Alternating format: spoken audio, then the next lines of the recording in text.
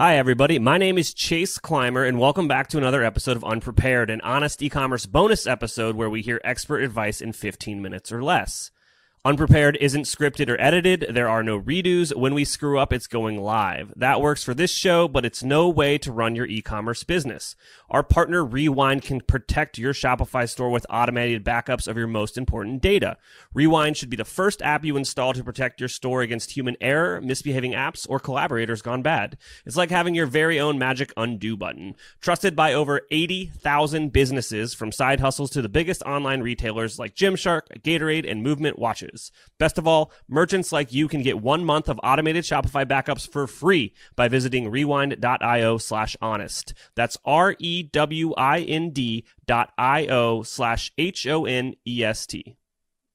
Hey everybody, welcome back to another episode of Unprepared, and in true Unprepared fashion, this is take number 2 or 3. The original of this I ruined myself, so apologies everyone that this took a little longer to get out, but today, welcoming back technically to the show, Laurel Mintz. She is joining us from Elevate My Brand, and let's just talk about that. You've got a very, very awesome collection of amazing brands that you've worked with historically.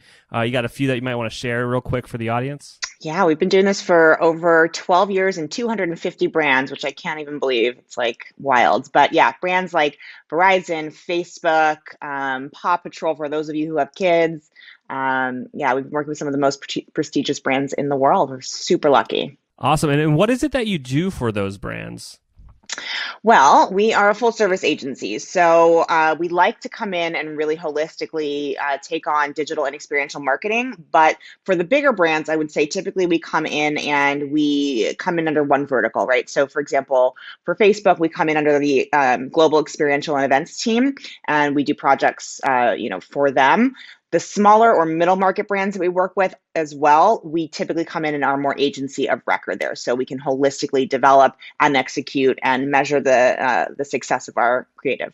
Awesome. And so today we were going to talk about marketing in times of uncertainty.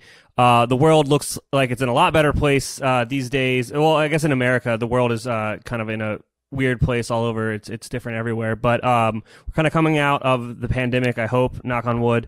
A lot of people are getting vaccinated here.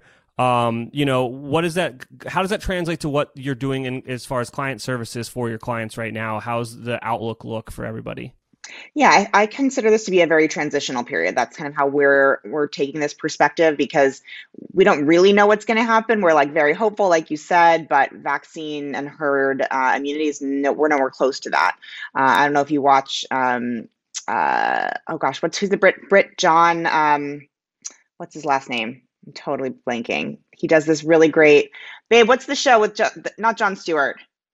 John Oliver. Thank you. John Oliver. Oh, yeah. So great. But what he was saying last night when we were watching him was that we are not close to herd immunity. So we need to get everyone vaccinated that can. This is a plug for that, for sure.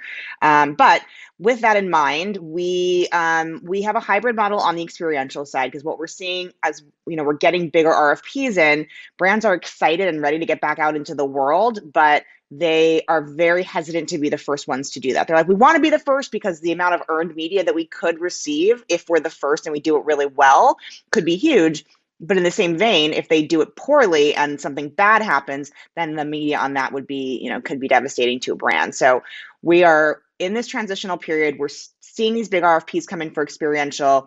We're hopeful for the future, but we're not rushing to get out anytime soon. And we're seeing that the big brands are like, we're ready, we're not ready, we're ready, we're not ready. They're like very hesitant, I think.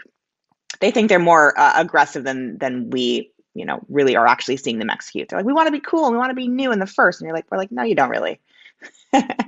It's funny. It's very similar to the conversation we had last time, but now this time what's coming to mind for me is kind of what happens every year when we approach Black Friday. About 90 days out is when everyone's like, oh crap, I need to do XYZ on my website.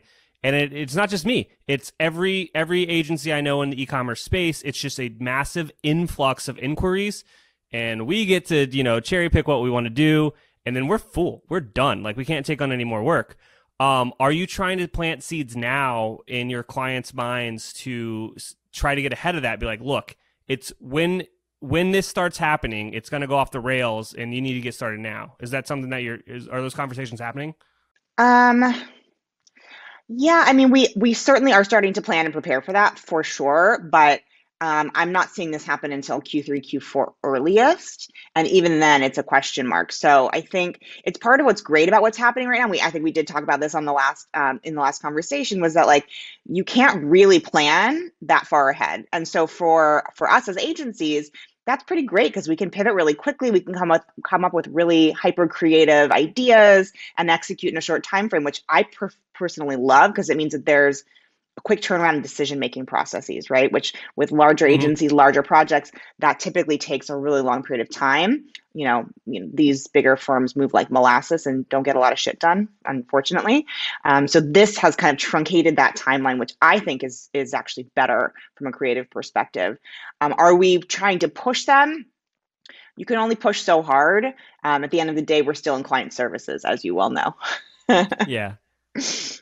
But you can still get a plan in place, and you don't know when it's going to happen, but at least know, like having the groundwork done, the strategy out of the way, knowing what you're going to come to the table with when it does, when the writing's on the wall. It's like, all right, it is time to execute. Let's now move with that plan.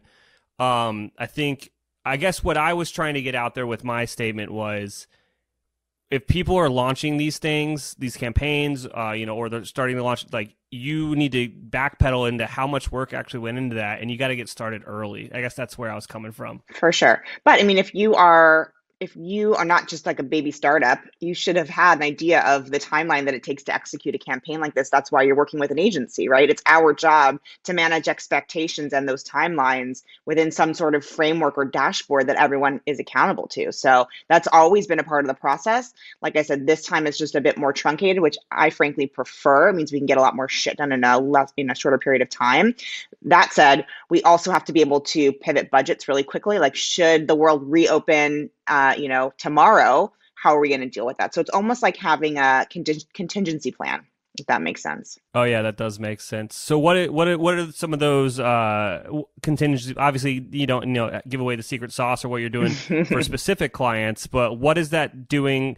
Like, how does that translate to kind of real world deliverables from a client in this weird kind of hybrid, oddity of a transition?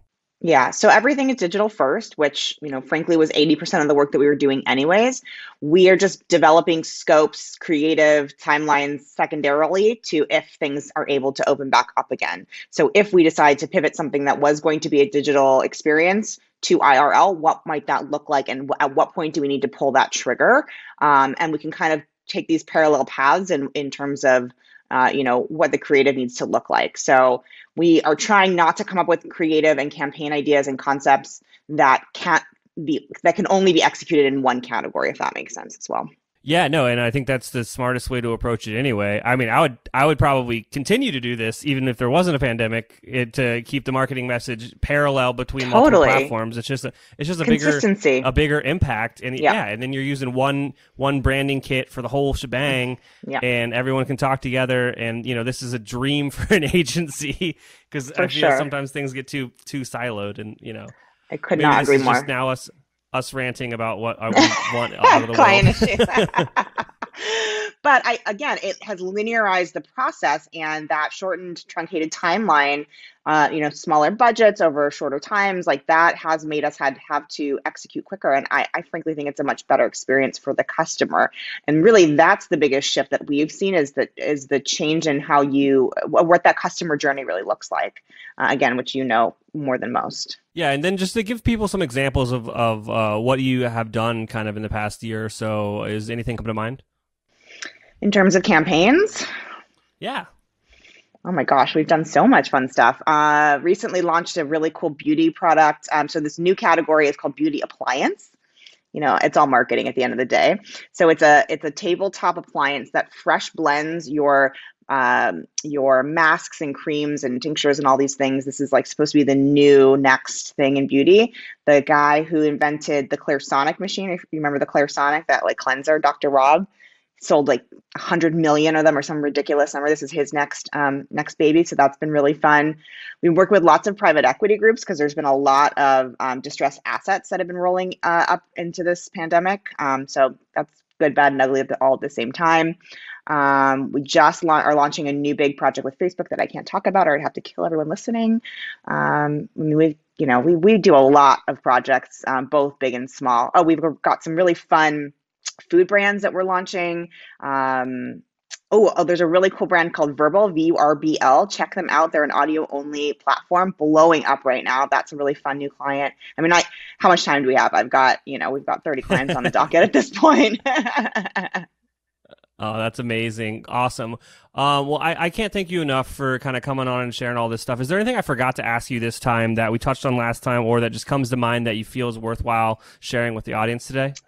Well, on our side, we are about to launch a paid webinar series. It's all about kind of DIY. So for the smaller brands that maybe aren't quite ready to work with you or I yet, this would be a really great opportunity for them to understand marketing at a very deep level before they're ready to hire an agency, and frankly will make them a much better client for both of us, when they come around. So check us out, elevatemybrand.com. We also have a free marketing guide and a lot of other opportunities for people to learn, best practices. And ultimately, I think that has been the best part of this whole pandemic, is that people are like, well, what are we supposed to do? And there's no supposed to anymore. So we've been able to redefine that, and we have put a stake in the sand and said, this is what you have to do. And they're like, okay, we listen now. We're like, what? Everyone's actually listening? That's amazing. Yeah, I think that there was nothing cool about the pandemic. Let me start with that. Correct. But in my world, it has made the conversations about the strength and importance of your digital experience a lot easier. And I think it's opened the door to a lot of legacy brands getting on board, and a lot of smart entrepreneurs pivoting what they're doing, and frankly finding tremendous success when they do it the right way. Absolutely. It's all about doing it the right way, hiring the right team, to build their sites or to execute their digital. Awesome. Thank you so much, Laurel. I'll link to all that stuff in the show notes, and I'm looking forward to that webinar series. Thanks for coming back on. Thanks, Chase. Have a good one.